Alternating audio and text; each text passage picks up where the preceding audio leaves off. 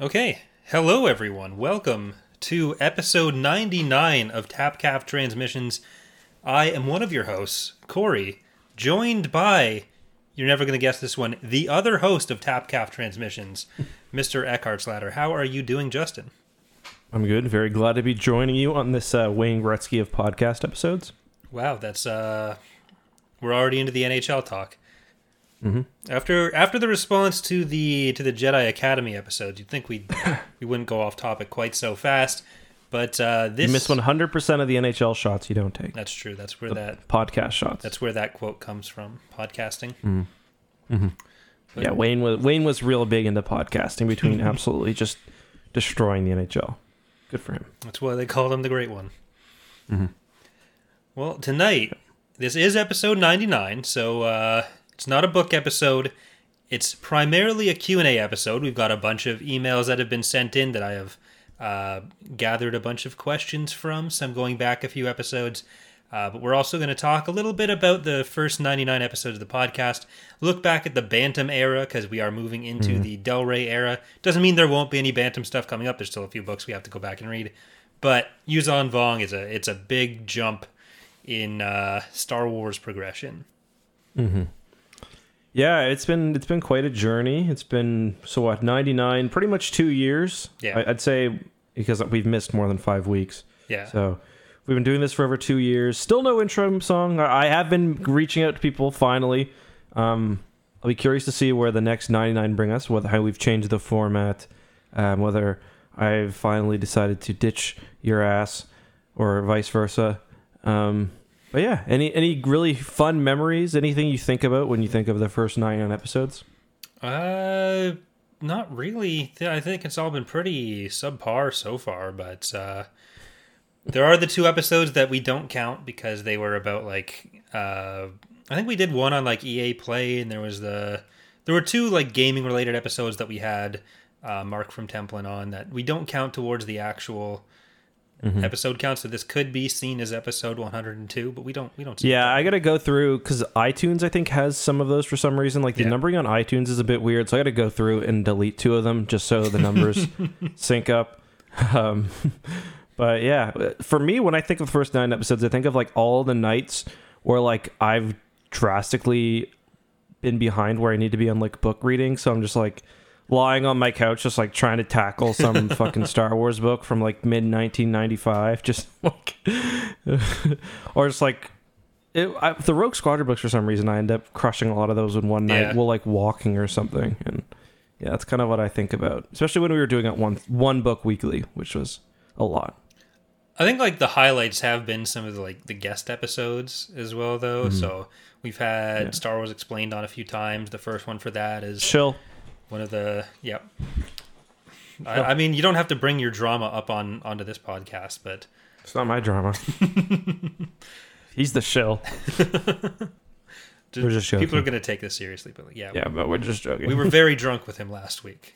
We were also very drunk with him on his first podcast appearance. So yeah, we have a problem.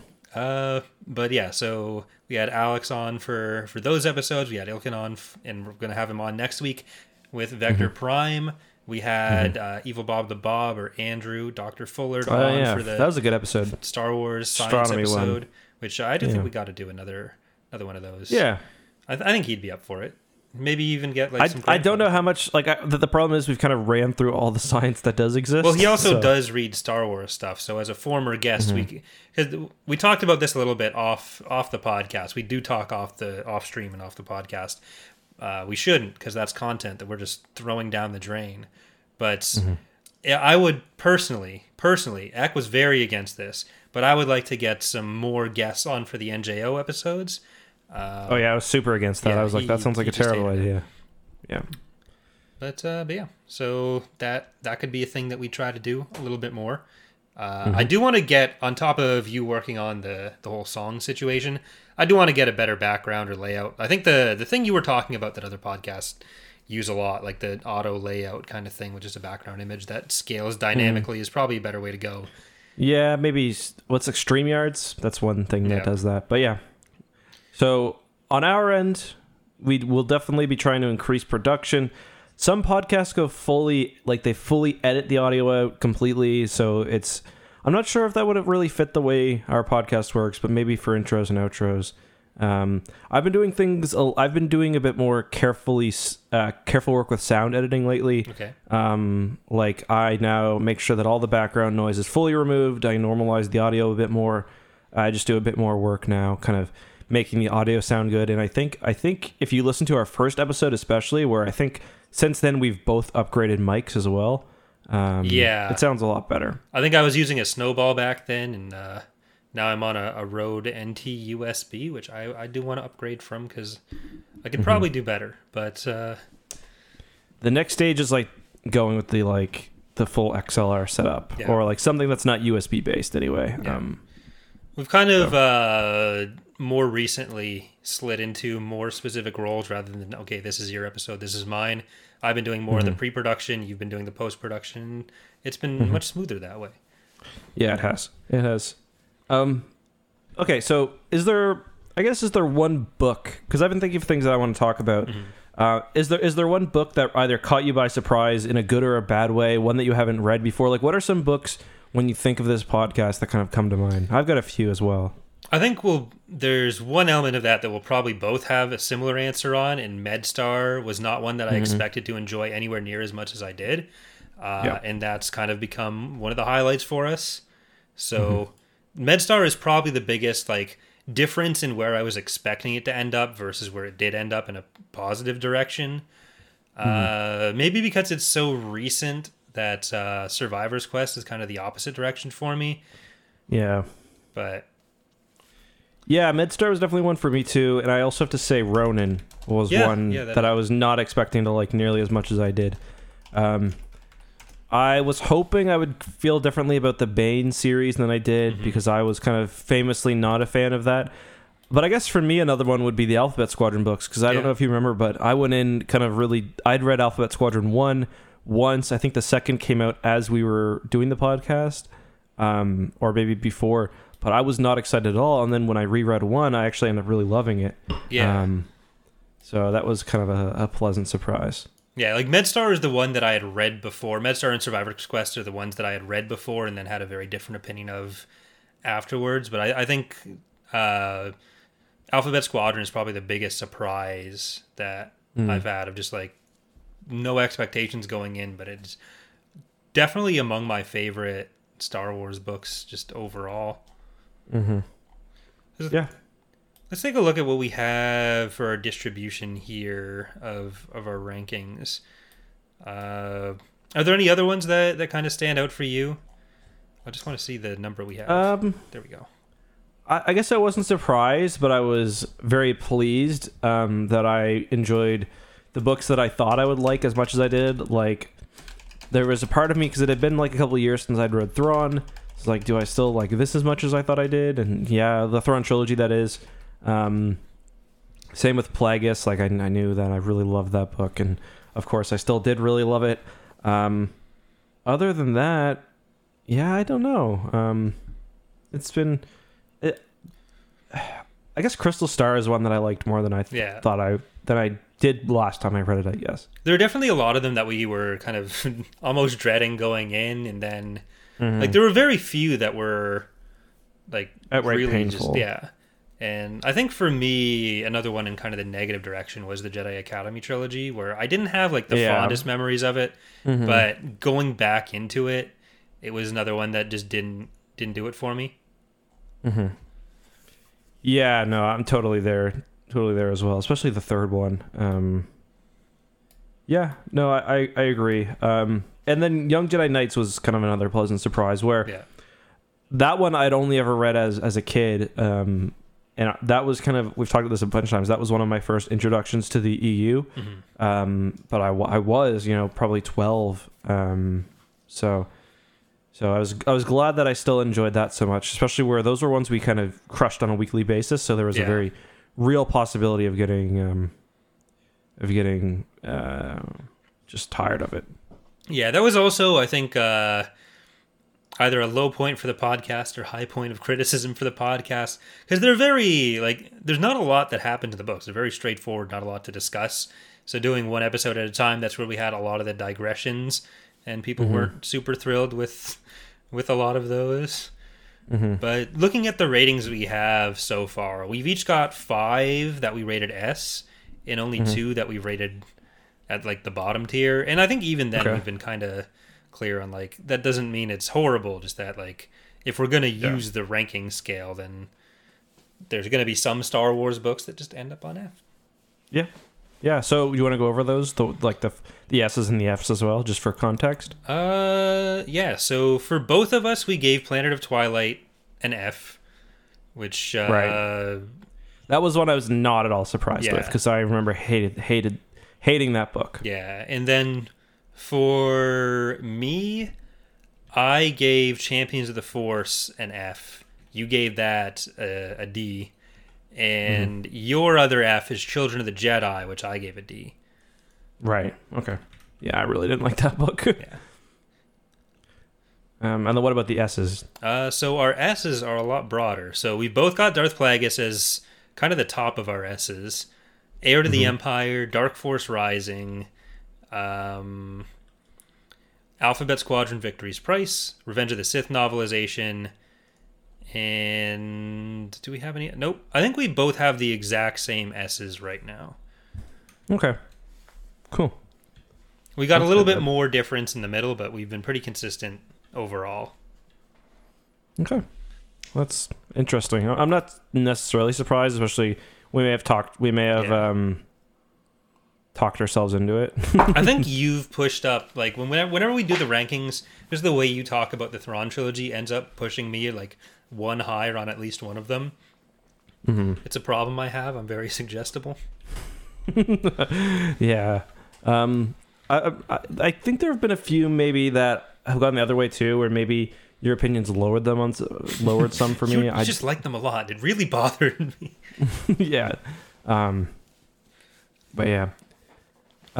Any other like high or low moments of the podcast for you generally? I remember one podcast I was like, I had a stomach bug or something, and I really needed to crap my pants the whole time. I don't know. I don't think I had to leave it. I think I had to kind of like message you and be like, end this early. Yeah. You were really sick for one of them, and then we ended it relatively early. Well, actually, I think that was at the time when a lot of the episodes were going 2 hours. Long. So I think we were like an hour and 15 in already when that happened. So I think we've tightened that up a little bit better. But yeah, we used to go really long for some of them. Some of the early ones were like 3 hours. Yeah. But is there a moment in any of the books that really stands out as being super memorable? Like a top 1 or top 5 moments? Do you have any picked out? Because I got to think about that. I have. I've been kind of low-key trying to keep track of the best death scenes ever since we talked about Ton Fannin's. And yeah, I he's think, obviously at the best. Yeah, that just stands out in general as like one of the better moments in any of the books. And even that, like some of the scenes towards the end of Victory's Price, like Kel talking to her former boss, but yeah, really good moments. One that's memorable for me for some reason is when what's her name gets her arm cut off. Leia? Yeah, that was a weird... No. Why am I forgetting her name when I just said it's a memorable moment? In which book? In The Young Jedi Knights. Tenel Ka. Tenel Ka, yeah, when she gets her arm cut off. I don't know why. I find it to be a somewhat memorable moment. I mean, it was pretty impactful on a character who plays a major role and never really... Like, in a lot of Star Wars stuff, they lose their arm and then, oh, look, you get a identical one put back on. And Tenel Ka is like, no, I'm sticking with this. So it has a lot of impact there. Yeah, I'm trying to think of other kind of when I think of Star Wars EU, what moments I think of. I think finding the Katana fleet's always a pretty fun one. Lando upholstery inspector. Yeah, this is Republic Navy Blue, of course. Can you think of like any just like action scenes, I guess, that are memorable? For one, I always think of the Siege of Coruscant, like when the shields are like up and there's like that one interdictor that's like ready to pull the fleet back if they don't get the message in time. You know what I mean? Yeah, like the battle over Typhera is another big one that I think Mm-hmm. is done really well. But I also literally just did a video on it, so it's kind of fresh for me. Yeah. So I'm probably a little biased there. Mm-hmm. There's also like people getting absorbed by Waru, which stands out for less positive reasons. Yeah.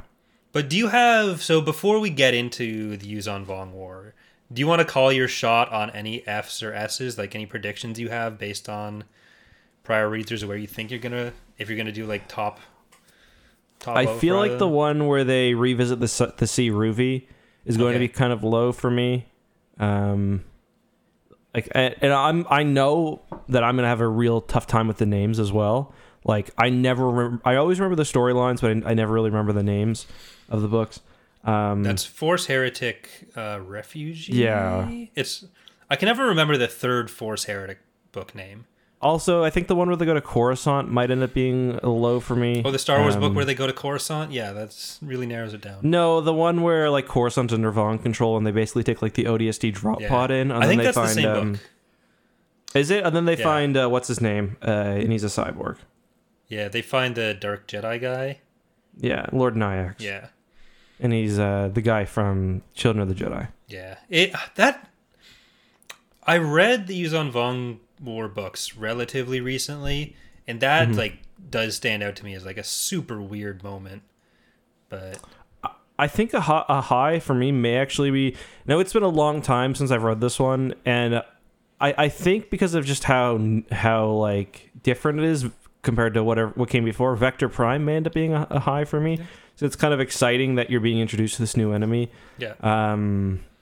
But I enjoyed how the series ended, so the last few books should be pretty good, and Star by Star is always a highlight. And the I think Traitor's going to be an S for me. Traitor, and what's the one where the Lusankia is that all the Lusankia stuff? I think it is, isn't it? Like both where the Lusankia, for one, it bombards the Vong, and then they drive it into the world ship. Because it's Stackpole. I always get Stackpole and Alston mixed up for them. So I think Alston did Dark Tide, and Stackpole did Edge of Victory. Yeah. Yeah. So those should be good. Those should be good. And I'm excited to read the comics as well, because I haven't read all of the comics. I've read the first. I forget, it's Invasion, and there's I think 3 or 4 different arcs, and I've read the first one, but not all of them. That'll probably be one of the ones where it's useful for us to have those off weeks. We can actually tie it in though. Mm-hmm. Yeah, I think there's a few short stories too. There's like Elysia with setting up the Peace Brigade. So there's a few short stories that can fit in between all this. So it's going to be a lot of Vong for the next year. Yeah. Oh yeah, a long time. But yeah, so that's for me. What about you? Any other kind of sleepers or the opposite? I can never remember if I really like or really hate Dark Journey, so I'm kind of curious to get back to that one. I think it's... They're saying you got it backwards, by the way, in chat. Stackpole did Dark Tide? Okay. Yeah, I guess so. I don't know. But we'll get there in weeks from now. It's right. I can see if I can make it out on my webcam right now, but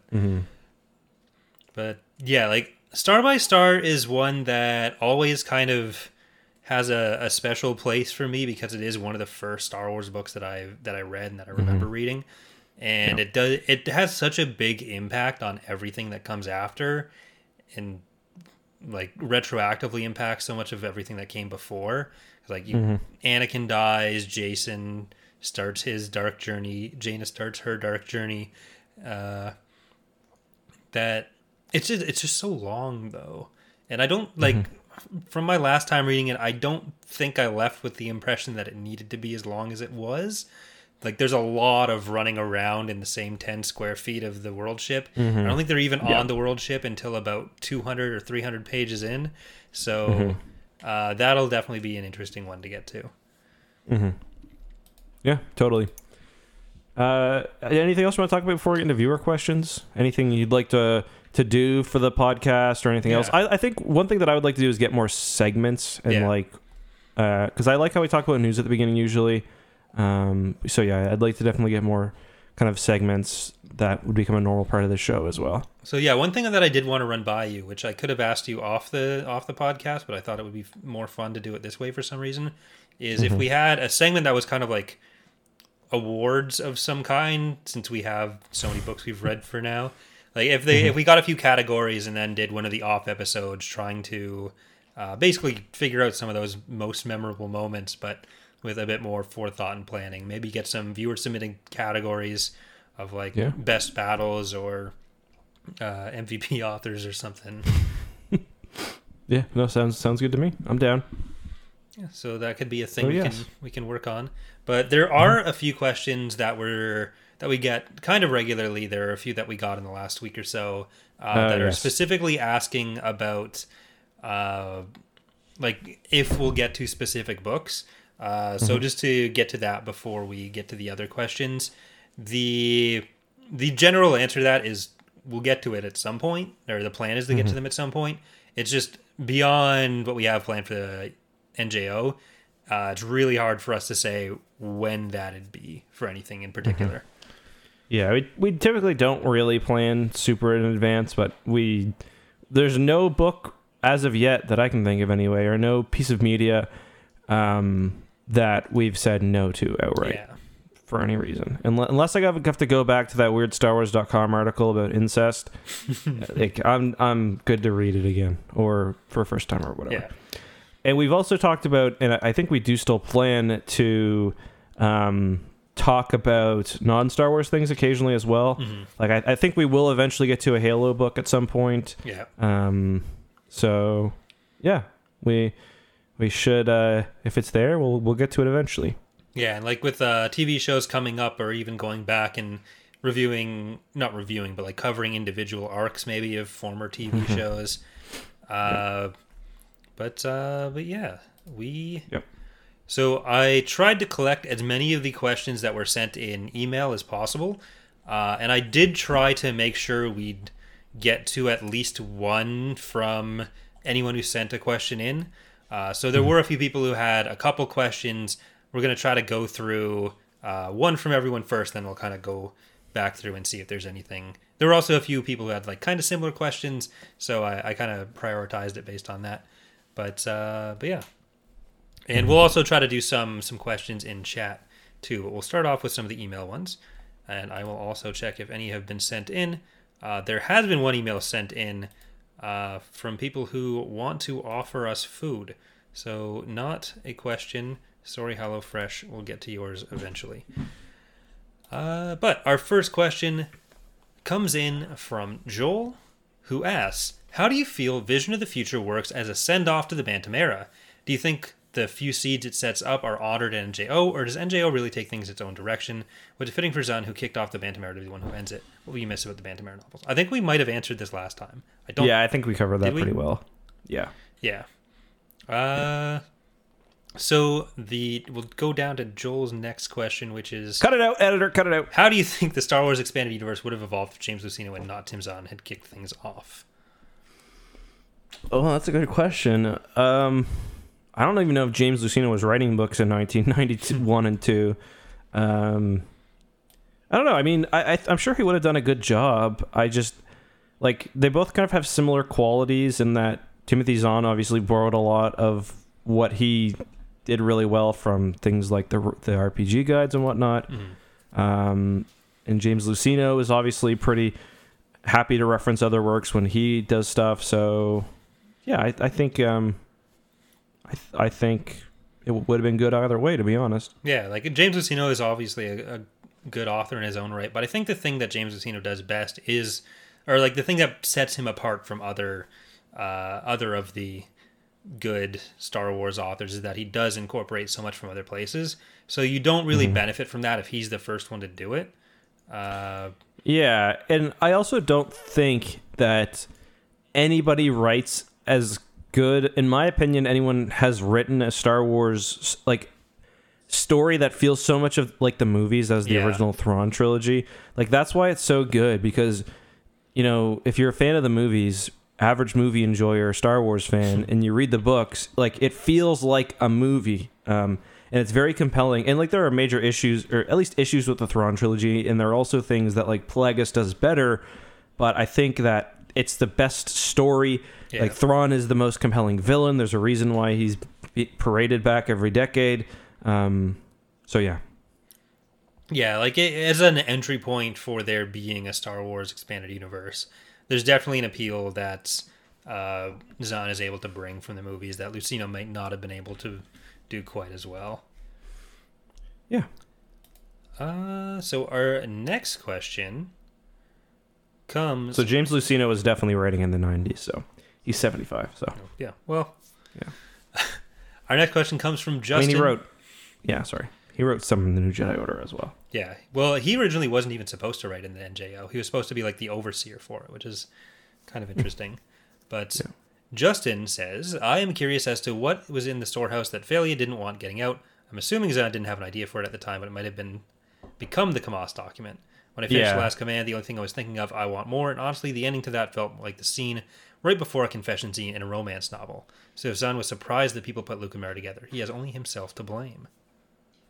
I'm pretty sure it outright says, I think I had this in my note, I think it outright says in Vision of the Future that it, or Spectre of the Past, that it is the Kamas document that he was worried about getting out. Doesn't he? Don't they outright say it when they're talking to Falia?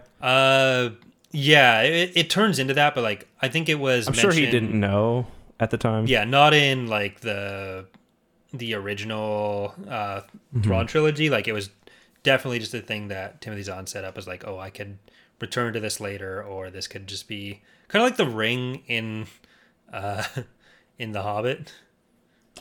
Yeah, I mean, he may have known that it was going to be something related to the species, but I doubt he kind of knew exactly what it was going to be. But it's always smart to throw future threads for yourself so have an excuse to write another book, basically. Yeah, give yourself something to play with later. Yeah.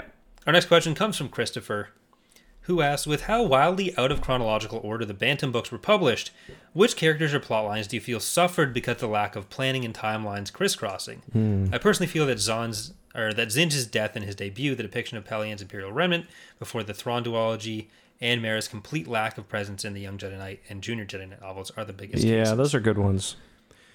Yeah, for me, it would be... I think Talon Karrde probably could have gotten a more interesting, more compelling handling. I think the biggest issue, though, is the lack of kind of an overarching threat other than the Empire. Yeah. Especially where it's like not the Empire under Pellaeon. It's like this part of the Empire versus this version of the Empire versus this version of the Empire. I think maybe that could have been done in a more interesting way.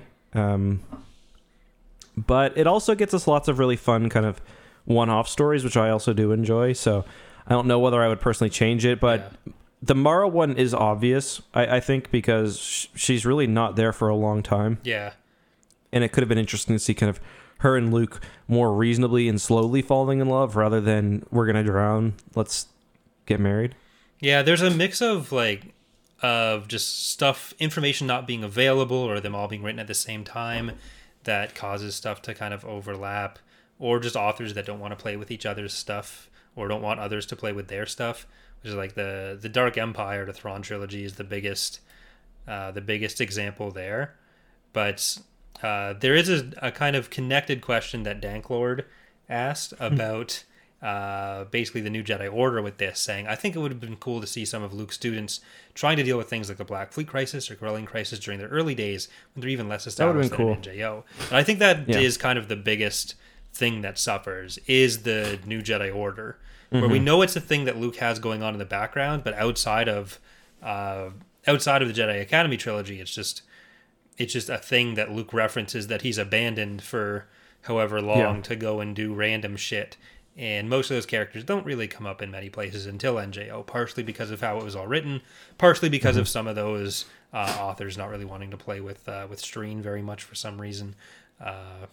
But just rude. Yeah, like seeing more involvement from some of those characters, or if it was developed now with the idea that like these expanded universe continuities are more of a thing that people expect to be connected, like you'd get with your Marvels or your current day Star Wars.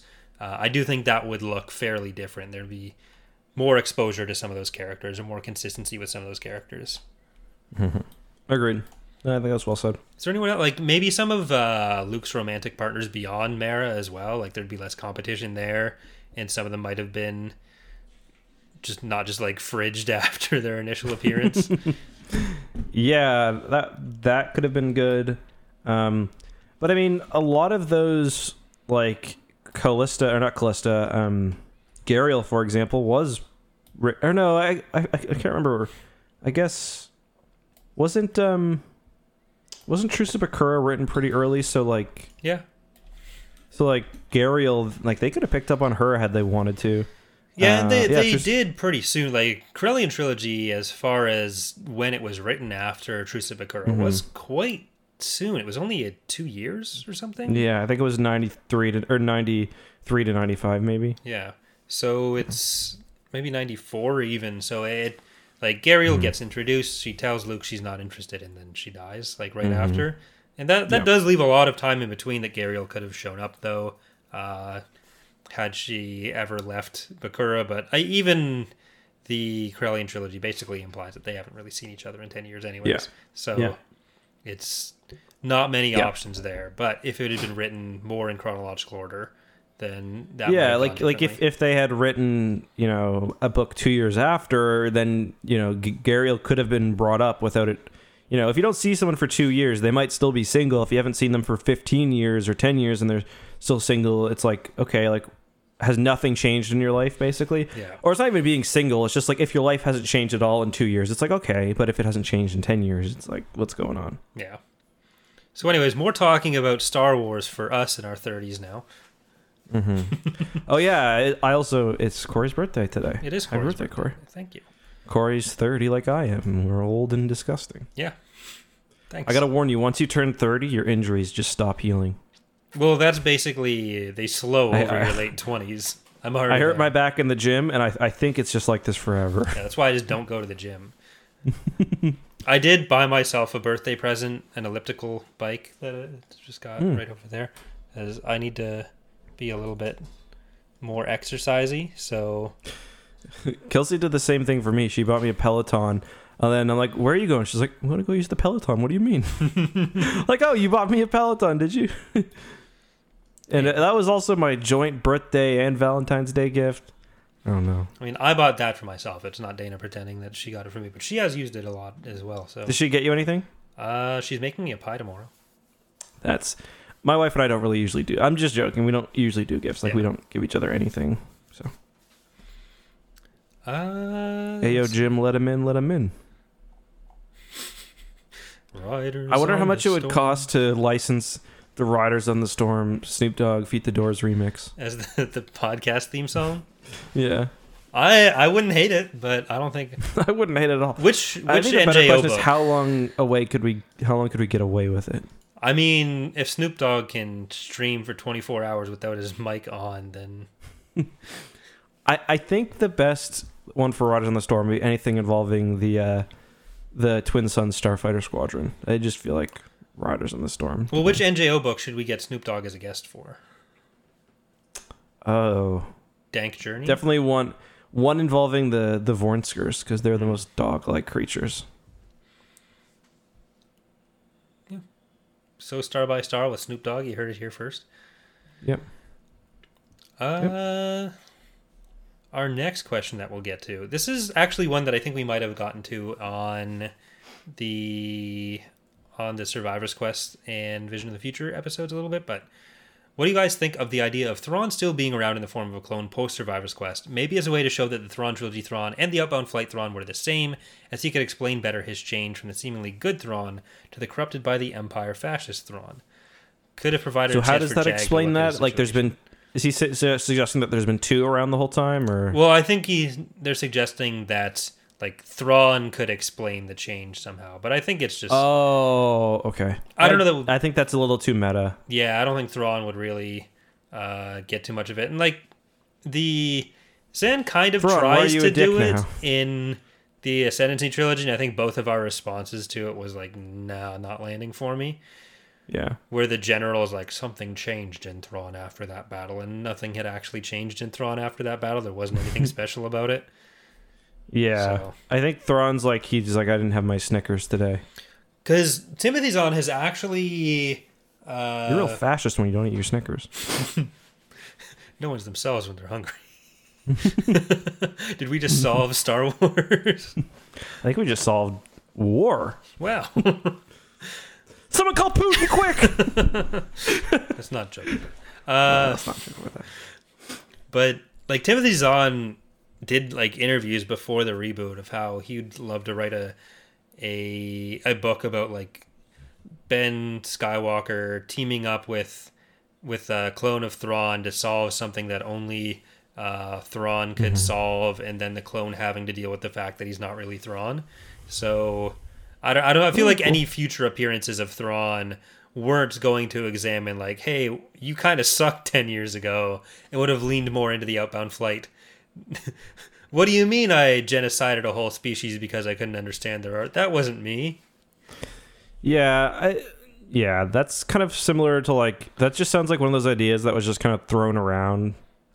Like how George Lucas apparently had that idea for like an episode 7 video game where it's like Ben Skywalker does something. It's just like, they're just throwing around names, or like he had he would have just taken, what's her name from Legacy, Darth Talon, because she's a sexy red Twi'lek. Like, paired her with Maul. It's like, yeah, because why not? Like, I'm sorry, George, but you killed Maul off twice.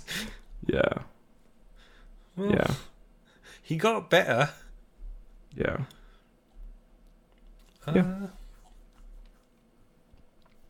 So our next question that we'll get to comes from Matrix, who asks, instead of asking a basic question of Star Wars, I want to ask the big question. What inspired you guys to make a Star Wars-themed book club podcast?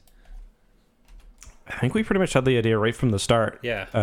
Because we got along really well, and I think we both probably... Every, I think, 26, 27-year-old man, especially white men who think, like, just generally people want to listen to them, have the idea of starting a podcast. So we're both the same age, so I imagine that, like, biological urge that's, like, in your DNA sometimes hit us at the same time. We were probably streaming together or something. Yeah, like, in prior generations, people would talk about, like, settling down in their late 20s, having some kids. With our generation, that's, like, settling down and having a podcast. Yeah. So that's basically what we did.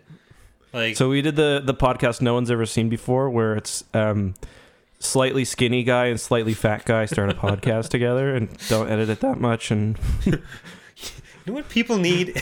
Our opinions. Yeah. But like we started talking about, like, when we first met, we were just talking about like, hey, can I have a demo version of Thrawn's Revenge / Ascendancy? And here we fucking go. I know where this is going. Go ahead. No, I'm not going to tell that part. Okay. I forgot about that. I gotten over it. No, you fucking didn't. I seriously, I had no idea where you were going with that until you finished. But I know I'm not even going to say it. But we went into, like, from there we started talking. I forgot to credit him on the video that I put out, or I forgot to link to the mod on the video, and he asked me twice, and I forgot both times. But then we started talking about, like, YouTube channels we watched and just other Star Wars crap, and then we had like a 4-hour call. So we planned out the podcast right after that. So it was basically it was just a way to monetize these conversations that we should have been having anyways. We've not monetized this podcast. Yeah, I've not made it. Other than a donation right now by him from Civil Alexis. So there you go. Yeah, that's true. I think my biggest inspiration was the Star Wars Minute podcast. It's the only only Star Wars podcast I've ever listened to. And basically what they do, and I want to be on there. That's also the only, like, well, I'd be on lots of podcasts, but that's like the one Star Wars podcast that, like, I would really want to be on. And what they do is they break down Star Wars minute by minute. So they'll have one episode dedicated to a minute of Star Wars. it ends up being really interesting because the episodes aren't usually too long. Like they'll go, 20 or 30 minutes, or if it's something, bigger. But they have really interesting guests. And I was just thinking, I'd like to, it's cool to hear people talk about stuff they like. So I thought it'd be cool to do that with the books instead. Yeah, like I was kind of looking for. I hadn't started a lore channel yet. I was only doing the gaming stuff. Oh yeah, I always forget that. Like when we started talking, I had started Datapad by the time we started the podcast, but I was kind of looking for more of a reason to go back and read the books again. So, because like it's useful for researching for videos and stuff. And I really struggle without having like exterior motivation for doing certain things. Not that I don't enjoy doing them for their own sake, just that it's hard for me to justify spending the time on it. So like playing video games, reading books that I'd like, even if I'd really love the book, it is a kind of thing that where I'd go, oh, it would be great if I had time for this. So it was for me kind of a way to make me actually do that. Yeah, no, I totally get that. Especially the more busy you get, it's hard to. Yeah. It's basically just justification. So yeah, I get that.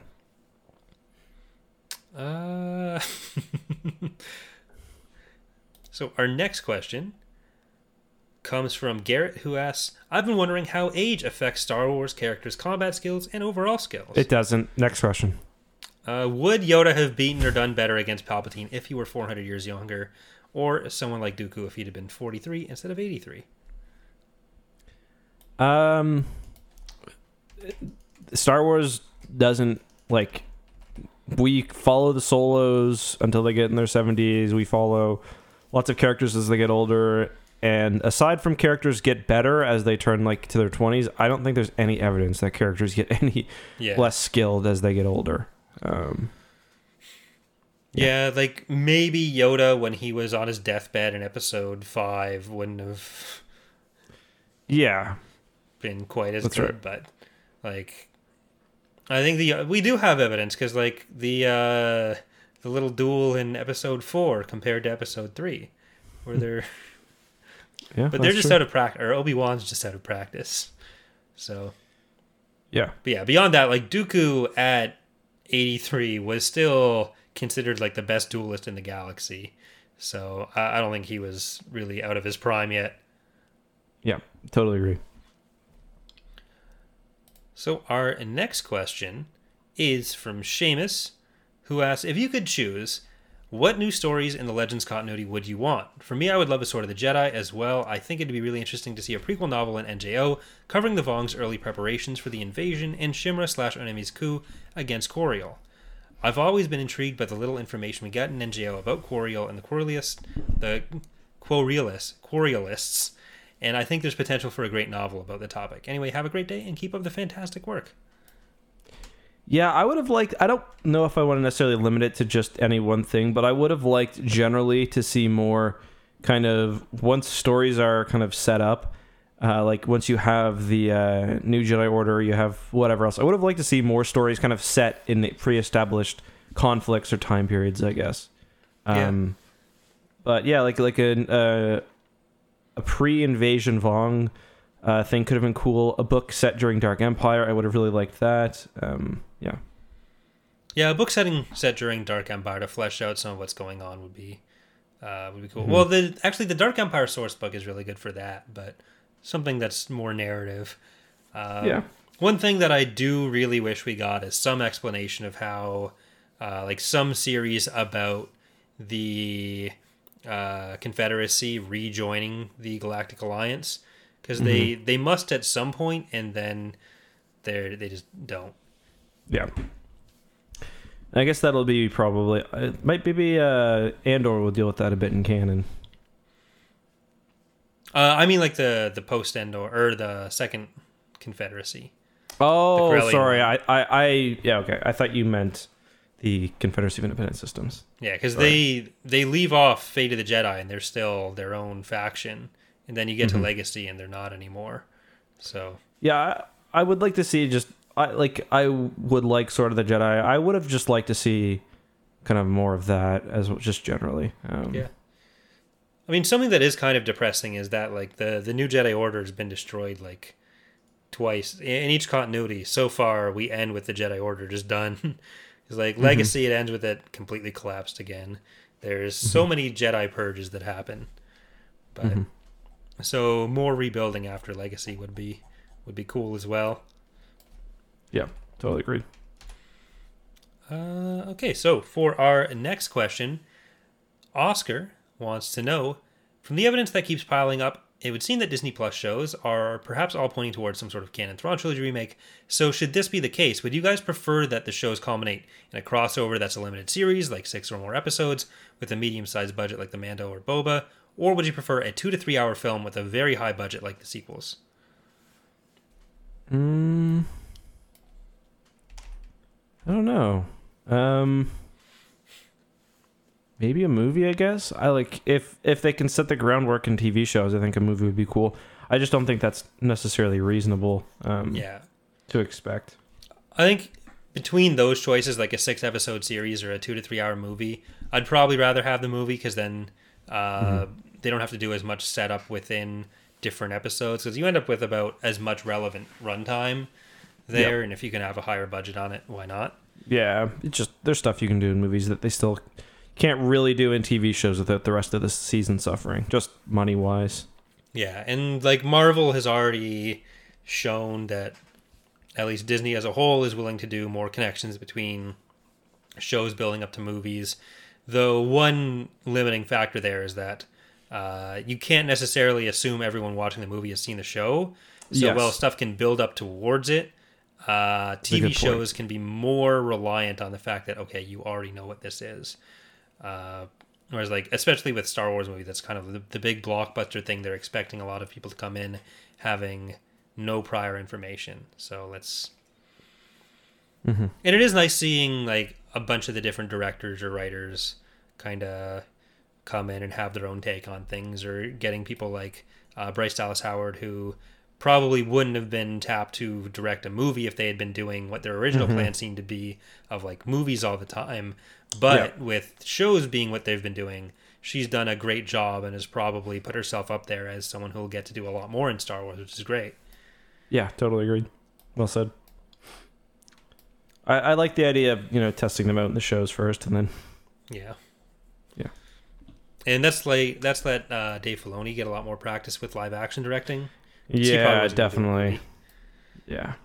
Definitely needs the time. But our next question comes from Ashley, who says, I recently binged the Clone Wars series on Disney Plus for the first time. Some's good, some not so much, but it does have a lot of setup for what comes later. Definitely true. My two boys have not seen it yet and would like some suggestions on what episodes, arcs I could show them as an abridged version so we can get into the Bad Batch and Rebels. Ooh, I'm the wrong guy to ask for that. That's basically asking best Clone Wars arcs. There is especially a lot setting up for Bad Batch and Rebels. Not necessarily just like the best quality ones, but ones that might be I don't think you really need to watch, because it's tough. So like for Rebels, I guess the main thing would be like who Ahsoka is. Yeah. Because I don't think there is episodes like with the Syndulas, but I don't think they add a lot really. Yeah. Like a lot of context to what's going on in Rebels. Like Hera's somebody who had a family who opposed the Empire. Is basically all you need to know. Yeah. And you don't even really get that in Clone Wars. So I'd probably watch a few arcs about. Like I think the Ryloth arc would be a good one to watch, like the Siege of Ryloth, because that shows kind of early. What was I going to say? That just kind of shows early stuff with the Jedi, and I guess Ryloth is important as like just as a whole. And yeah, I don't know. Like season 7 as a whole is kind of important there. Then I think there's the first appearances of like Echo might be good. Like his capture. I forget what exact arc it is, but that's probably a good one to watch for, because like Echo doesn't get enough fleshing out in Bad Batch. So if you want to kind of give them an understanding of who he is, because he's a more interesting character if you have his background and like how he gets to be where he is. Because you get the rescue in season 7, but the whole arc of that group is good. I guess the thing I was trying to say too is the Siege of Ryloth. I think that's the one that has Ahsoka kind of not listening to Anakin, right? And I believe she ends up getting she ends up fucking up the mission. So that's a good one, kind of show how she was early on, and then you could watch something like, I don't know, the arc where she leaves the Jedi Order. Where she's expelled the Order. Yeah, that would be a good one. I guess that's the Coruscant bombing arc. So I think those would be good. There is honestly, like, a lot of the Clone Wars is kind of self-contained and skippable and provides more context to kind of the Clone Wars rather than what comes after. Yeah. Yeah, I can't think of a whole lot else. And for the Bad Batch, it's really, you only need to watch their 4 episodes, really. You can watch a bit more if you want to know more about Echo, but... You can throw in, like, the Onderon stuff if you want. Saw Gerrera. The Saw Gerrera shows up in both shows after that as well. But it's also not necessarily the most kid-friendly, I guess. I mean, it's all pretty kid-friendly, but, like, it's some of the darker stuff with Saw. Yeah. But yeah, I think the season 7 is kind of the... If you want to keep it relatively limited, definitely season 7, because it... Yeah, I think season 7's a good point. And then if you want to go back further than that, watch the Ahsoka bits. And then if you want to kind of look at even more, I would just look at generally, like, there's some arcs that are kind of seen as being the best. Like, I like the Mortis arc is one that's pretty fun. It's self-contained. There's lots of kind of little stuff like that. I like the Senate Murders arc, but that's completely irrelevant to everything else. Yeah, those are the ones that I think got, like, the most out of order. Yeah. Yeah, the Senate Murders one are really messed up. There's a few that I think are just awful too, like the Mon Calamari arc. I really don't like that one. Mandalorian arc is probably good to watch for, like, Rebels, and then for the Mandalorian. Mm-hmm. Like any of the episodes with Satine there. Yep. The next question comes from Aaron, who says, do you think we'll ever get a full-fledged Clone Wars-style animated series that features Luke, Han, and Leia in stories in post-Endor? Seems like this, even more than live action, would be a great way to explore their years between the OT and the sequels, and especially the story of Kylo's upbringing. I don't think so. I don't think so, because I feel like just from a practical sense, they've kind of, like, we know the end point of those characters. Like, there's only so much story they can tell. I think they'd rather spend their time kind of with characters like the Bad Batch or just others who, like, there's lots of story left that they can tell. They can build towards something. So I don't think so. I think they'll probably kind of relegate that to novels, most likely. Novels, and then if they want to do something that's, like, showy with it, it seems like that's the kind of thing, like, stories about those characters that would get a little bit more prominence and done in live action with deep fakes or something. Yeah, but it just seems, I don't know, the idea of having, like, a Luke, Han, and Leia animated show almost seems weird to me. I could see them being, like, background characters in a show about Kylo. Like, I could see that being more of a thing rather than something focused on them. So the Kylo upbringing thing, I think, is the most likely way for that to happen. But yeah, that makes sense. Especially when he's eventually revived. We all know it's going to happen. Come on. Did you miss the scene at the end of Rise of Skywalker where it zooms in on his body? He get the inhale. Yeah, the blinking light on his chest. The Kylo Ren and Cad Bane buddy cop comedy. We both should be dead. Then Darth Maul's legs as well. That's something that Star Wars hasn't explained. For all that Darth Maul has been brought back, it's always the upper body. Where's his lower body? Yeah. Where's the Sith wiener hanging out? Yeah, where's the animated show where it's General Grievous's upper body put on Darth Maul's legs? Through my Sith magic. And your Zabrak testicles. Next question comes from Adam, who says, Dark Greetings. Has there ever been any explanation as to why Lucasfilm has chosen not to bring in some of the older Legends authors like Lucino or Denning? I can understand wanting to add new blood into the franchise, and I love Claudia Gray's work, but it feels like Lucasfilm is trying to distance themselves from its previous writers altogether. I think there's maybe a few things. I think it's possible one thing is money. Yeah. Where, like, Denning, for example, does a lot of writing for Halo. And, like, I imagine he probably, and like Kevin J Anderson, I believe, writes a lot of his own fantasy. Yeah. So like they're at the point where they don't. Not to say that the other authors need Star Wars to write. Like to be honest, I know nothing about their careers, so I'm not going to say that. But like I imagine that they probably charge a lot. And it does seem like they do kind of want a new brain trust. I don't know why they want a new brain trust, but it seems like they do. Yeah, like I think part of it's definitely money. I don't think there's like a fundamental opposition to working with them. Like we still see the occasional book by Zahn and by Lucino, but a lot of them are also older. So trying to establish new name recognition with new authors is probably something that's a good point as well. But like, I'm not sure how much of the author selection comes from Lucasfilm versus coming from Del Rey, because like the Halo books are published by Del Rey as well, so like they've clearly got an ongoing relationship with Troy Denning. So yeah, I don't think it's impossible that we get another book out of Troy Denning or Stackpole, not Alston. Yeah, sadly. Yeah, I don't know. We'll see. We'll see, I guess. Yeah. And related to that, Lords of Arnor asks, with you guys finally getting the NJO, I was wondering why Timothy Zahn didn't write a book for the NJO. Was there some sort of contract issue? Was Zahn approached and he didn't want to do it? Or was Zahn annoyed with the way the invasion was going to go? I don't know. I feel like I read an article once that made Zahn seem a little unhappy with kind of Del Rey after the buyout. Where like, for one, he I guess he seemed, I'll have to read it because it was kind of, I mentioned it last episode too, and it was about him kind of trying to set up stuff for NJO in the Thrawn duology. I don't really know why though. He may just not have been interested. Yeah, like especially with him having written the setup, like he, I don't think there was necessarily an issue with him opposing the direction of the invasion arc in general.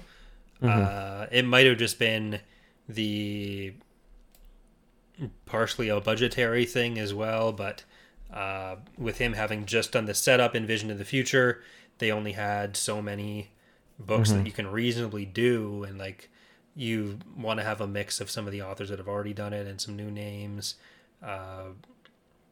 I'd have to look into it more to know, or to see, even to try to read between the lines of whether. Yeah, it does seem like a shame though. I've wondered that before. Yeah, because like Lucino wasn't even supposed to be writing any books for it himself.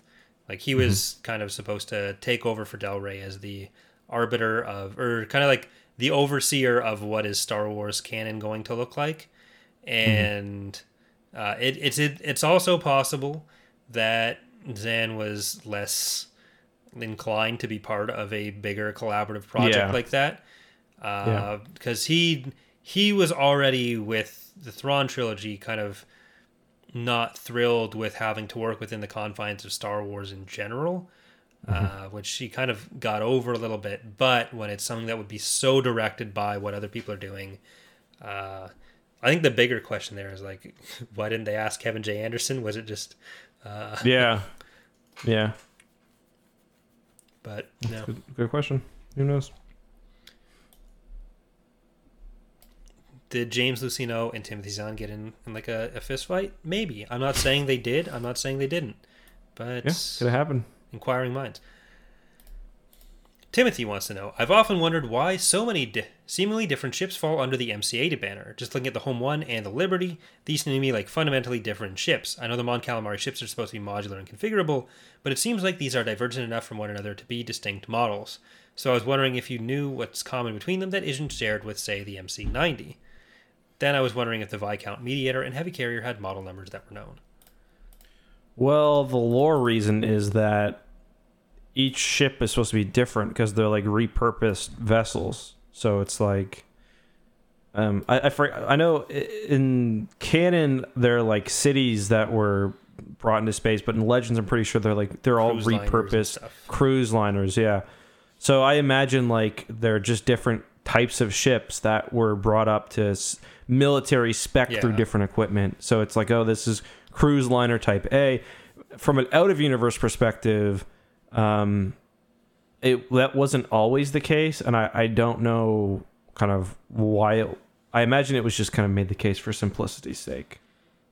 Yeah, like I think if you want to try to do an in-universe rationalization of it, the MC80 is like a catch-all term for the capital ship size converted ones. Then MC80B that meet a like, certain standard. Yeah. Then MC80B was like the first attempt at a military version that's still kind of within similar ranges. Then the MC90 is like true dedicated warship that's going a step beyond, with like attempt to involve non-Mon-Cal crews.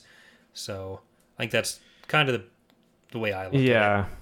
And it's also been, I believe it's also been stated specifically that the Viscount and others don't have a number designation. So my ability to scroll through this Google Doc is broken for some reason. Get wrecked. But Khalil is asking, I've often wondered why that was Khalil. I have messed up the pasting somehow. So I've missed either Khalil's or Timothy's question. I am sorry. I will try to get that later if we can. We might not have time though. Don't worry. Charlie accidentally put the thing an hour late. So. Oh, sweet. And it seems like he went to sleep because he's not answering my messages. So I'm not sure whether we just answered Timothy's or Khalil's question, but I'll try to get to the other email in a minute. We'll go to Michael's question next, who asks, when is merch happening? If you could pick a Legends character to get their own solo book, who would they want to see get one? And who would you want as your wingman if you were a fighter pilot? And what ship would you fly? That last one's easy. I don't know about the ship part, but we both pick Oral. Anyone who says no, Oral. If I were in a bar and I needed a wingman. Oh. I can't take anyone other than Luke. I think. No, you don't want that. Because you're gonna die. Yeah, who has the highest fucking attrition rate of wingmen in the entire series? That's a good point. Everyone just dies as soon as they're Luke's wingman. Dak doesn't even get to space. Yeah, that's a good point. Okay, so yeah, I'll take. But I mean, for realistically though, without being nerfed by being Luke's wingmate, who do you think is the best pilot? Who's the best I'm sorry, pilot? it's gotta be force sensitive. Like, I don't know. I think Wedge is still better than Corrin. I don't know. Jaina is easy. Yeah. Her wingmen survive most of the time. Like, Twin Suns has a relatively low attrition rate, even in the Vong War. Yeah. Or not Twin Suns, that's Luke's. Well, she's in Twin Suns. Oh yeah, she takes over it. She takes over it. Yeah. But yeah. Because it's funny because there's twins in it and the whole. Yeah. Well, Jason wasn't in it. Wasn't he in Twin Suns? He was in. I guess. It changes a lot. Because there aren't twins like in a front to Vong. Like, don't the Vong hate twins or something? Or like they've got the myth of the twins. Yeah. Don't they? Twin deities or whatever. Yeah. But anyway. Because like twins aren't common for Vong. Like, what is this shit? There's two pairs of twins. Yeah. How are we supposed to win a war against 4 people? Yeah. We're fucked. So should people have taken Luke saying he feels like he can take on the whole Empire by himself as a threat? Yeah. You really want to fly with me? Because I'm feeling pretty good about flying alone today. Okay. For the fighter type, I mean A-Wing, because my squadron's time is really... It was the best one to fly. Yeah, I mean, it's the most fun to fly, but the A-Wing's not even meta anymore, so... Yeah, that's true. I mean, is anything meta also, right now? my kid just woke up. Can you handle this for a second? No, I can't, but go anyways. Okay. Okay, so the question there, the ship question was from Timothy, so Khalil's question was, what you hope for in the new season of Bad Batch and in Kenobi? I hope to see more of the secret cloning facility in the Bad Batch. I also hope another character arc for Crosshair and one for Echo. Last, I hope to see Obi-Wan and Anakin duel, along with Qui-Gon talking to Obi-Wan. I think most of the Bad Batch stuff there, you're probably safe on. You're probably going to get most, if not all, of that. They're definitely setting up what we assume to be Mount Tantus as a big thing. And then it'd be hard not to get more for Crosshair and Echo. Echo got so little, and then Crosshair is clearly still the big the big thing that they're trying to deal with. I'm a little bit disappointed that they didn't get to more of a conclusion with him in season 1. We'll see what happens there. I don't know if we're actually going to get a fight with Obi-Wan and Anakin. I feel like the build-up is definitely there for that, but whether that makes the most sense for what's going to happen, I don't know, because I feel like most of the Anakin stuff is either going to be flashbacks or seeing what a life or the life of Vader is like right now, and that like the Inquisitors are kind of there for the Obi-Wan duel. I don't know if the Obi-Wan Anakin confrontation is going to happen again. Like maybe they will just because they have both of them, and why not? But I kind of hope it doesn't happen. But I feel like it's kind of like the whole Mace Windu returning conversation we had, where if it does happen, then I'll probably enjoy it. But I hope for my own sake that I don't have to end up enjoying it. What's that? Khalil's question was about what you want to see happening in the Bad Batch or Obi-Wan, if there's maybe a fight with Obi-Wan and Anakin. Seems like at this point there is going to be. I was kind of hoping there wouldn't be. Yeah. It seems like, I don't know, do you think Obi-Wan has to appear to die? Like, I don't know. I just hope it doesn't happen. I'd rather leave it at yeah, me too. Me too. So for Michael's 2 other questions there, if you could pick a Legends character to get their own solo book, who would you want to see get one? Who would... I don't necessarily like the Wedge solo book. I know he's in a lot of them, but yeah, it seems like in the Rogue Squadron books, he starts off often as like the main villain, or sorry, the main hero, and then kind of usually it will transfer to Corran or somebody else. I'd kind of like to see maybe older Wedge like planning a military operation or something that he's not flying in, and him having to deal with that. I mean, that's kind of what Rebel Stand and Rebel Dream are. Yeah, fair enough. No, that's a good point.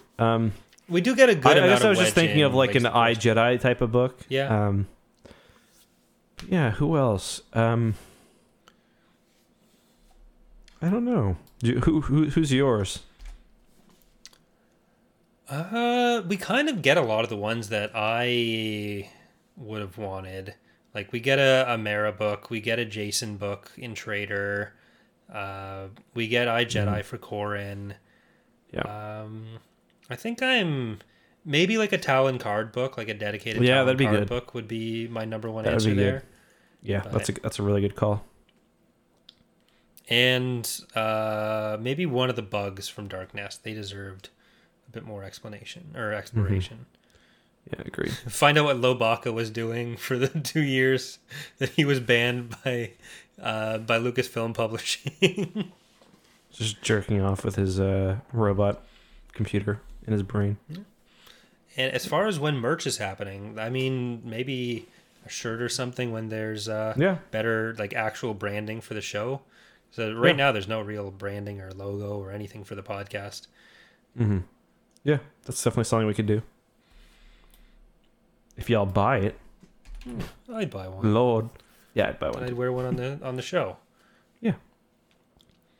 All right, so we have circled back around to a second question from Joel, who asks, do you think the Legend expanded universe, especially post-Endor, becomes more and more inaccessible post-Bantam era, especially once you get to the Fate of the Jedi and Legacy of the Force stuff, and that there are fewer jumping on points?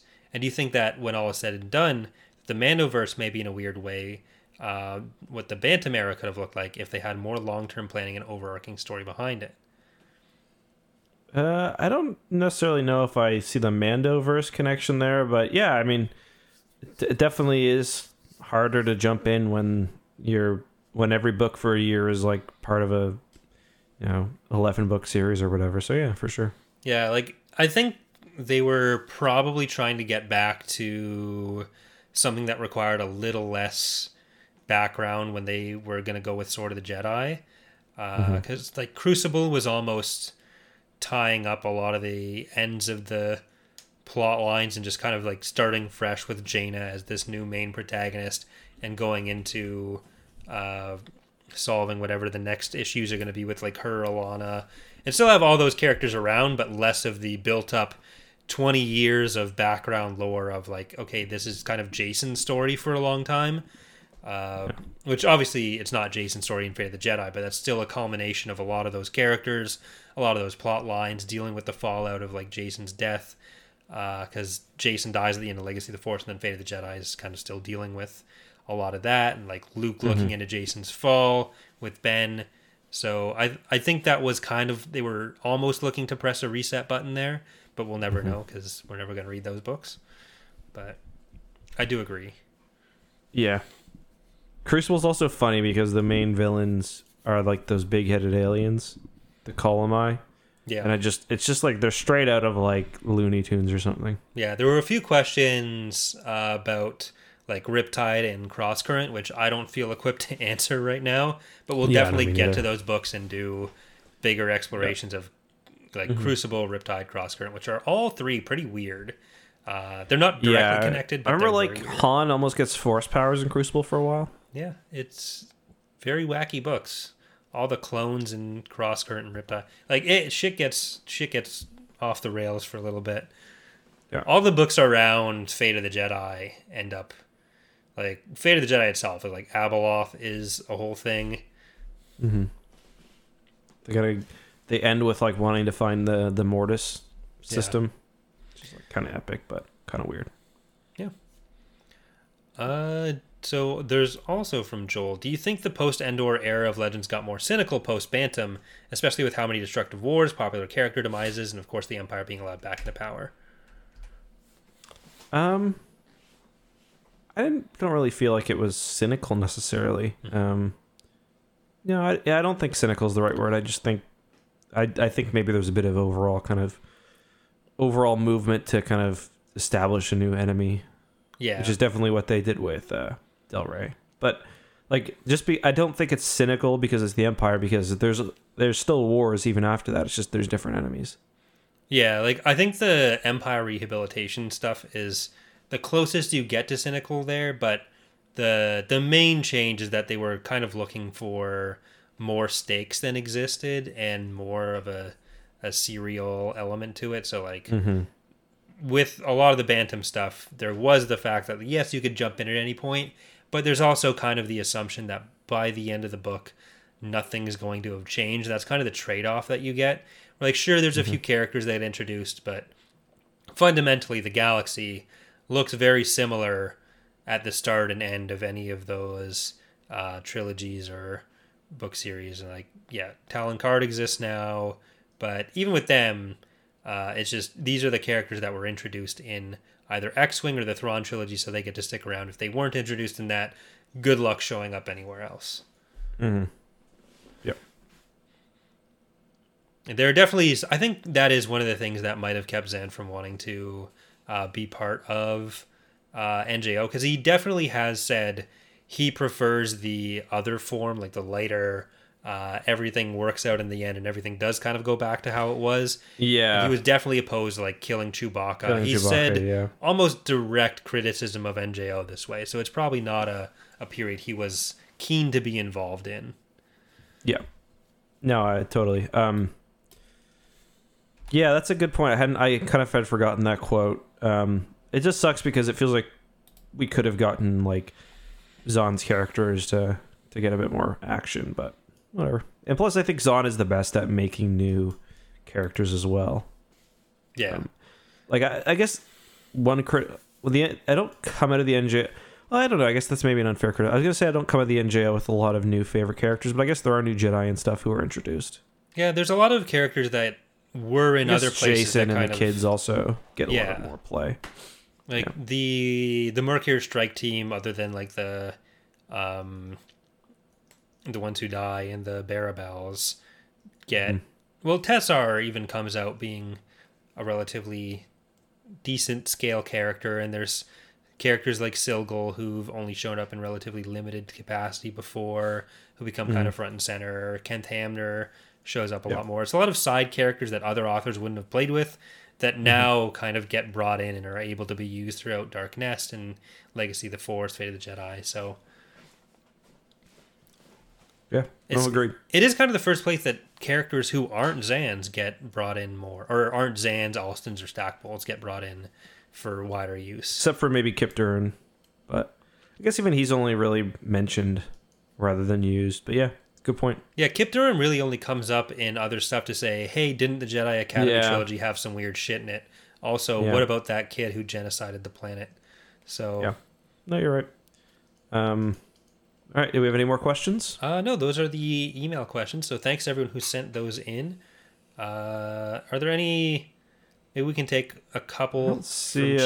We'll give chat a few minutes if you guys want to get any in. But what besides for? Are you looking forward more to? Besides for NJO, I guess is there one book or series you're really looking forward to? I'm most interested in getting to the stuff that I either haven't read in a long time, haven't read at all, or is named Traitor. So, how about you? Enough. Are there any books that are really standing out for you? Probably Legacy as a whole, because I really like Legacy of the Force, and I guess I'm just looking forward to a reread. Yeah. I'm looking forward to the Rogue Squadron comics as well. Yeah, I guess those would probably be my main ones. Yeah, like we talked about Scourge last week. And that's one that like I've never read it, so I'm kind of interested to see how good it is. And we actually got a few comments on that saying like Scourge was actually pretty awesome. So I'm like, I don't think I got a single comment saying Scourge was shit. So do you also want to see if there's any reviews that you want to pull up? I'm doing that right now. But the Old Republic ones are going to be an interesting one too, because like I haven't really read like the Revan books, and I've heard not great things about them. So we'll see what that ends up looking like. Yeah, I kind of had wished I had read the Revan podcast the other day when I was like doing a video on Revan, and it was like just a whole lot of shit I couldn't talk about because I hadn't read it. So, I mean, Tor is a big mess for that as well. But yeah, and I just like. My problem is I don't like Tor. Yeah. Like I can't get into it. I wish I could, but I can't. Part of it is like honestly a big part of it's just the art style for me. Yeah. Are you looking more forward to Legacy of the Force than NJO and Fate of the Jedi? Like and I guess Dark Nest we'll throw in there. Like which of those four, what's kind of your hierarchy on what you're looking forward to most? I said excluding NJO when I said, which I think I'm probably looking forward to NJO the most. Then Legacy, then Fate, and then Swarm War is a pretty big dip. But, I probably mostly agree with that. Yeah, you said I really like Fate of the Jedi as well, though. So, yeah, I don't know. They should all be pretty interesting. So Fate of the Jedi, I think I was reading mostly in class, like in university. So I don't have the most complete memory of it, and I do remember most of that class, so I think it's one thing that's nice about Fate of the Jedi is it's unabridged audiobook, so I can just listen to the audiobooks for that one, which for me, like I'm pretty busy, so that makes things just kind of a lot easier for me. Like it really, because it's hard to sit down and like when I'm and doing nothing else for 6-10 hours, however long. I guess not 10 hours, but 6 hours. But with an audiobook, you can do it while you're at the gym or when you're driving or whatever else. So yeah. Let's see. From the chat, first question from Obsidian, or from Shadow has one just above there. Yeah. So Shadow asks, "What Legends plot hole can you think of that you want?" Or plot hole you can think of do you most wish was or will be filled? Sorry, plot hole for canon? Which Legends plot hole do you most wish was or will be filled? Can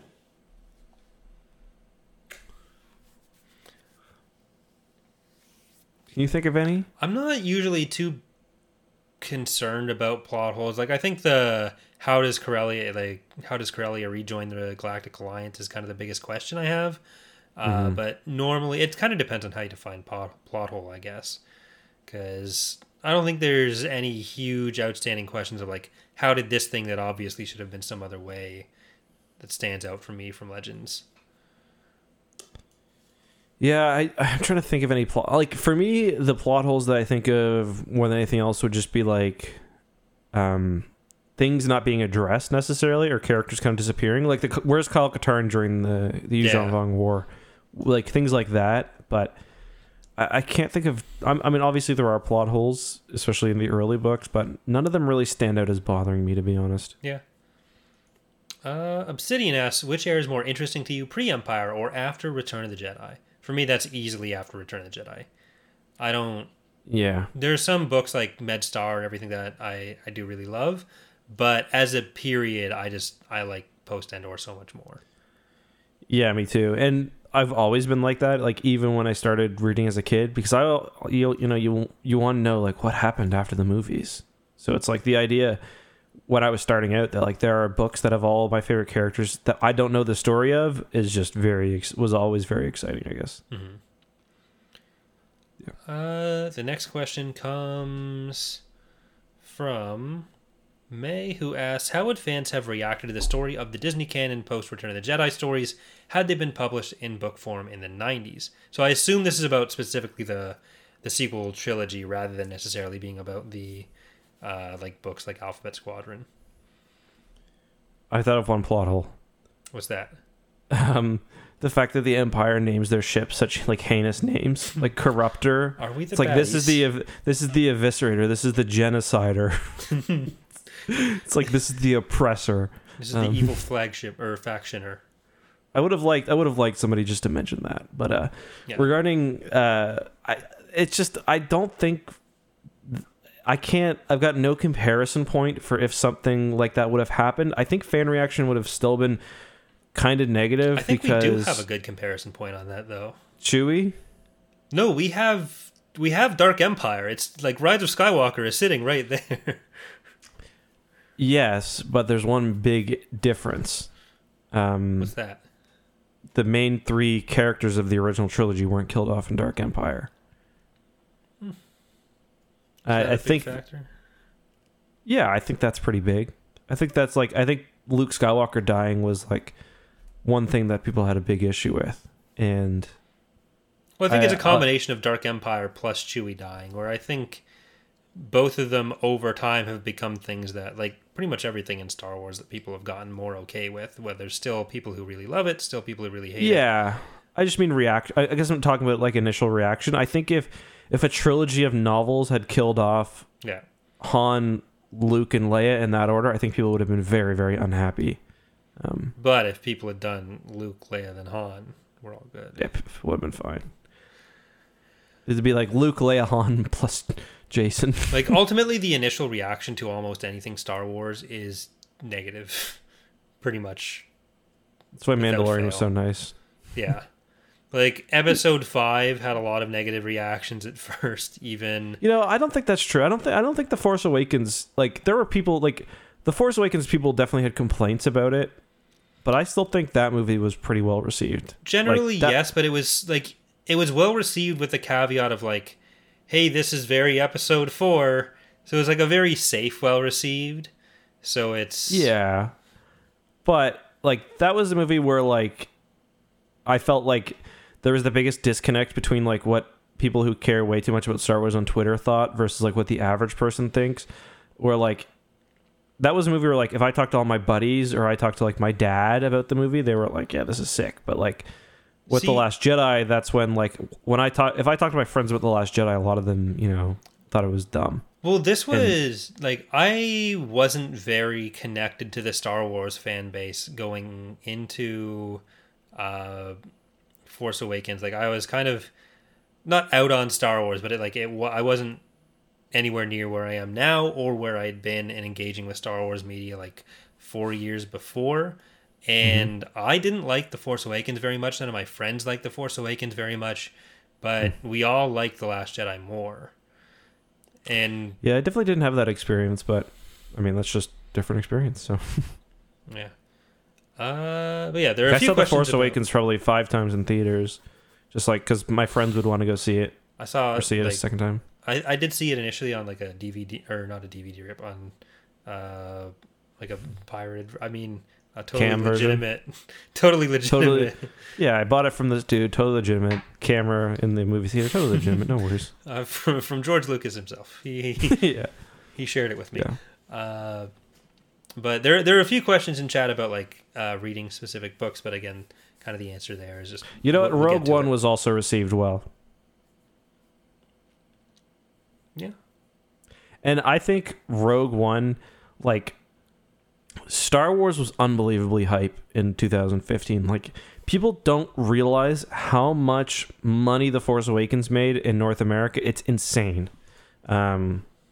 Domestic box office lists. I don't know. Like, The Force Awakens is still one. Now, I will say there's a major caveat that's unadjusted. It's The Force Awakens earned more money in North America than Avengers Endgame, which is insanity. Like, Yeah. people like that movie was like a cultural, like, it was like a big reset. It was exactly what Star Wars needed. Even adjusted, which is fairly insane. The Force Awakens is still number 4, and that's behind Star Wars, E.T., Titanic, Yeah. and I imagine there are a few others that like aren't on the list I'm looking at because they're so old. But like, that's crazy. And like the boon of that was so insane that Rogue One earned what, like Rogue One earned over $1 billion in the box office, Yeah. which is insane. I think the proportional fall off for the sequel trilogy, the prequels, and the original trilogy are all within a few percentage points of each other. Mm-hmm. Like Yeah. it stays I've heard pretty that too. consistent. Because I did the math on that before, because someone was trying to point out the difference as being so much bigger, just because they were comparing the raw numbers rather than the actual Mm-hmm. percentages. Like it's a very, if you want to argue against the sequel trilogy or whatever, just don't use that argument, because it doesn't, the math doesn't support it. Like, there are other Mm-hmm. reasons to criticize the sequel trilogy, but that one, it just mathematically false. Mm-hmm. It is Also, kind just of Sorry, to cover my own bases, I will note that when you adjust for ticket price inflation, The Force Awakens does drop a little bit as well. But yeah, I just wanted to mention, because that's where Gone with the Wind comes in, because tickets were like a nickel. it is kind of interesting to think about, like, how different would Star Wars look currently if they had stuck with the movie direction rather than the show direction, and how much that has to do with Solo not doing fantastic. Yeah, I really think they made the knows? right idea, personally. Or made the right choice, Yeah. personally. Like, I've always been kind of skeptical of the idea that, like, it was all movies all the time and then Solo doing slightly subpar killed it. I think maybe that factored in a bit, but like, they already had some experience with things working out a little bit better with Marvel. They were moving in that direction with Marvel, and I think that the boon that Rogue One got is more significant. Like the boon that Rogue One got from The Force Awakens being well loved is more significant than the drop off that Solo got, because I think Solo's main issue is that it's just not a very interesting premise. Like I wasn't that interested to see Solo. And I also think the movie itself, like, there's a lot of things I think that come together to make Solo not very, like, palpable. Is that the word? Palatable? I don't know. Like, Palpatine. It's a good movie, but it's like, it's filmed dark. It's like, it's not, doesn't have the kind of the sense, like, I don't think it's got necessarily the big sense of grand adventure like most Star Wars movies do. And yeah, I just don't think most people care about Han Solo's early life. Yeah. Like, I enjoy Solo quite a bit for, like, other reasons of, like, just Woody Harrelson's in it. It's a big factor, and yeah, but I never get the urge to watch Solo, I guess. Yeah. It would be nice to start seeing Star Wars movies again, but I think, like, Marvel is kind of the proof that Disney understands that both can work. So I don't think it was, like, all movies all the time, and then Solo was, like, pump the brakes on that.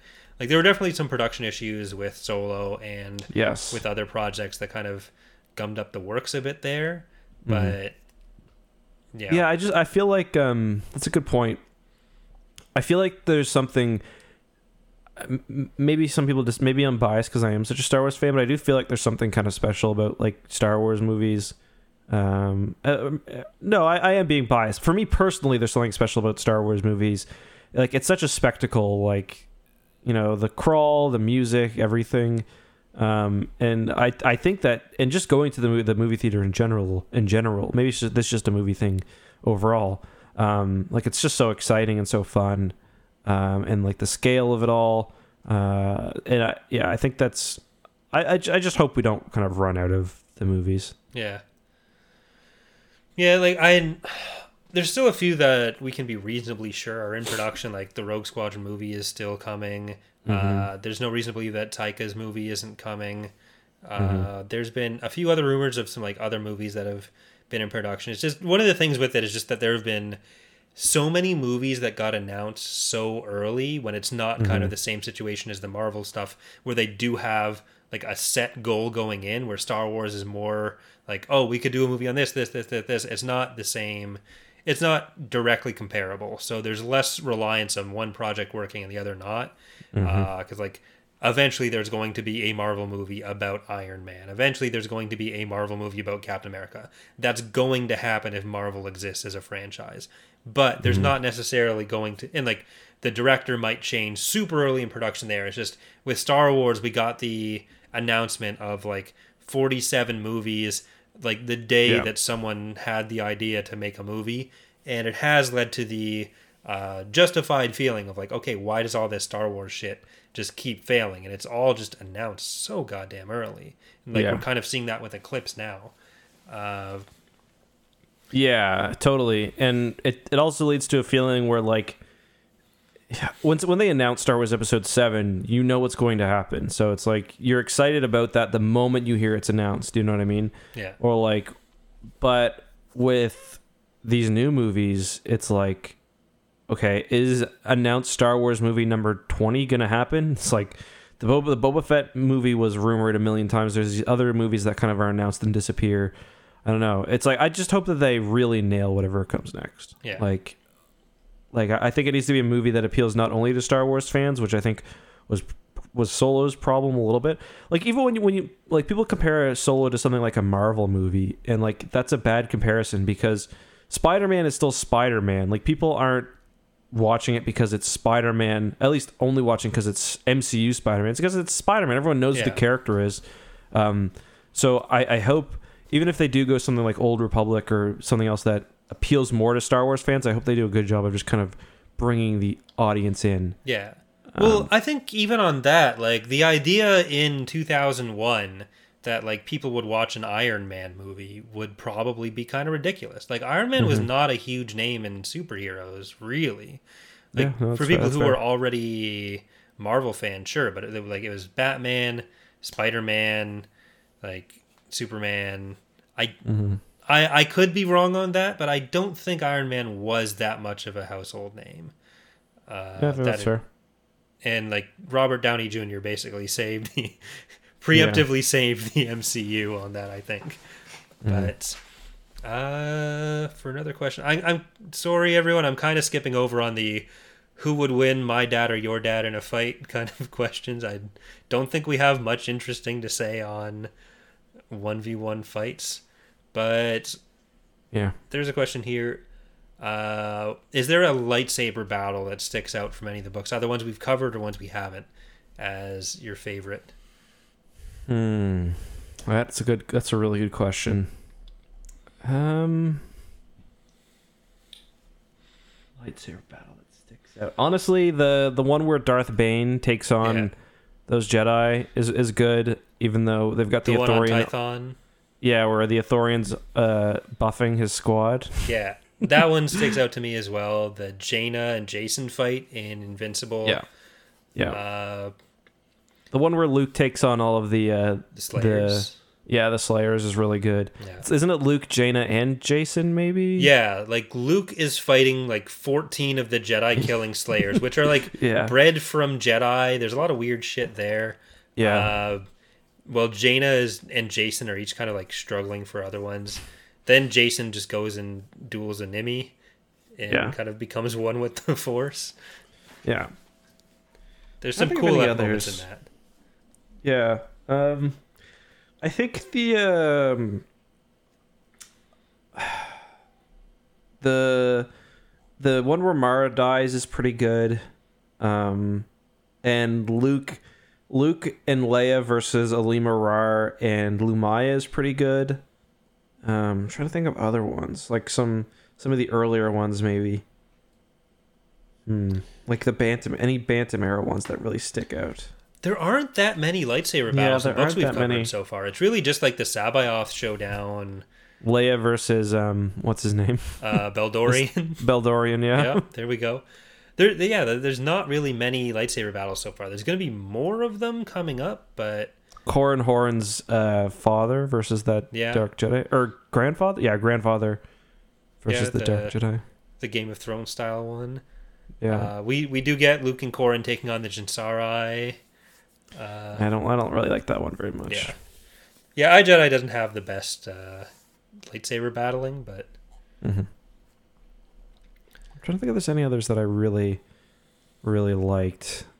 I guess some of the stuff from Young Jedi Knights, like when they're in the Shadow Academy, is okay, but yeah.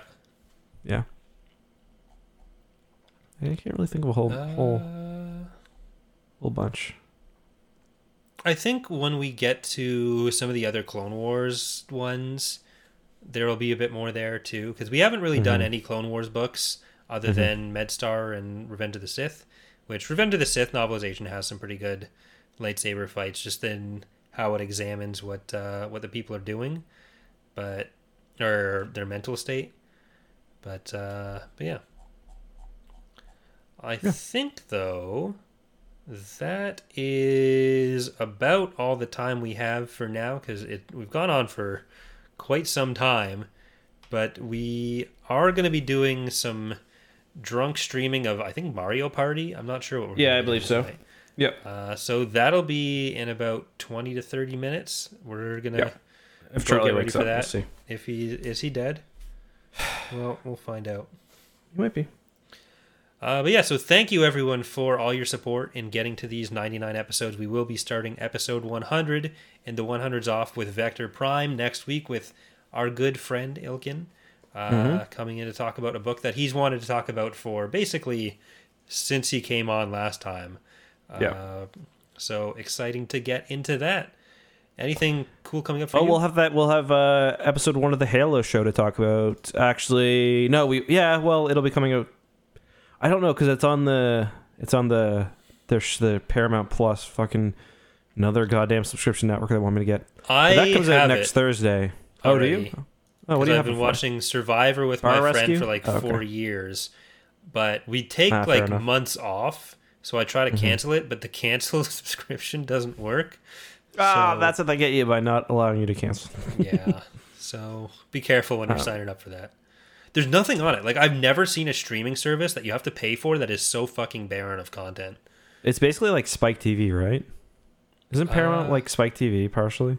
I think we get Spike TV through something else though in Canada. I get it through cable, but so like I'm old. I've got cable. Like it might be a thing where Paramount Plus has more stuff in the States, and we only get like less than 40 shows on it. Yikes. And you don't even get all the Survivor seasons. I'll be torrenting that. I mean, I'll be watching it. No, with I'm George not even going to Lucas's pretend. footage. I'm not even going to pretend. I'm going to torrent it. Come at me, Paramount Plus. Someone did try to suggest that we go on a Star Wars Celebration panel, but there's no way we're getting asked to do a panel ever. Oh God, no. Individually, maybe, but not as TapCaf transmissions. I got invited to do a panel this year, but I don't think I'm going to go.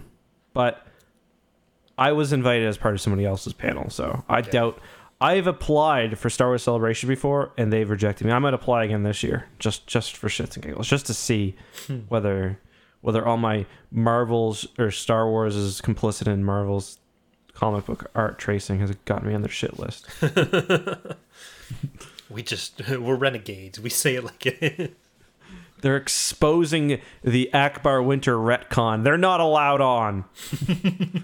This is the most protected Star Wars secret. Yep. All right. Yep. All right, guys. Well, we're being silenced by Disney right this moment. It's a mouse.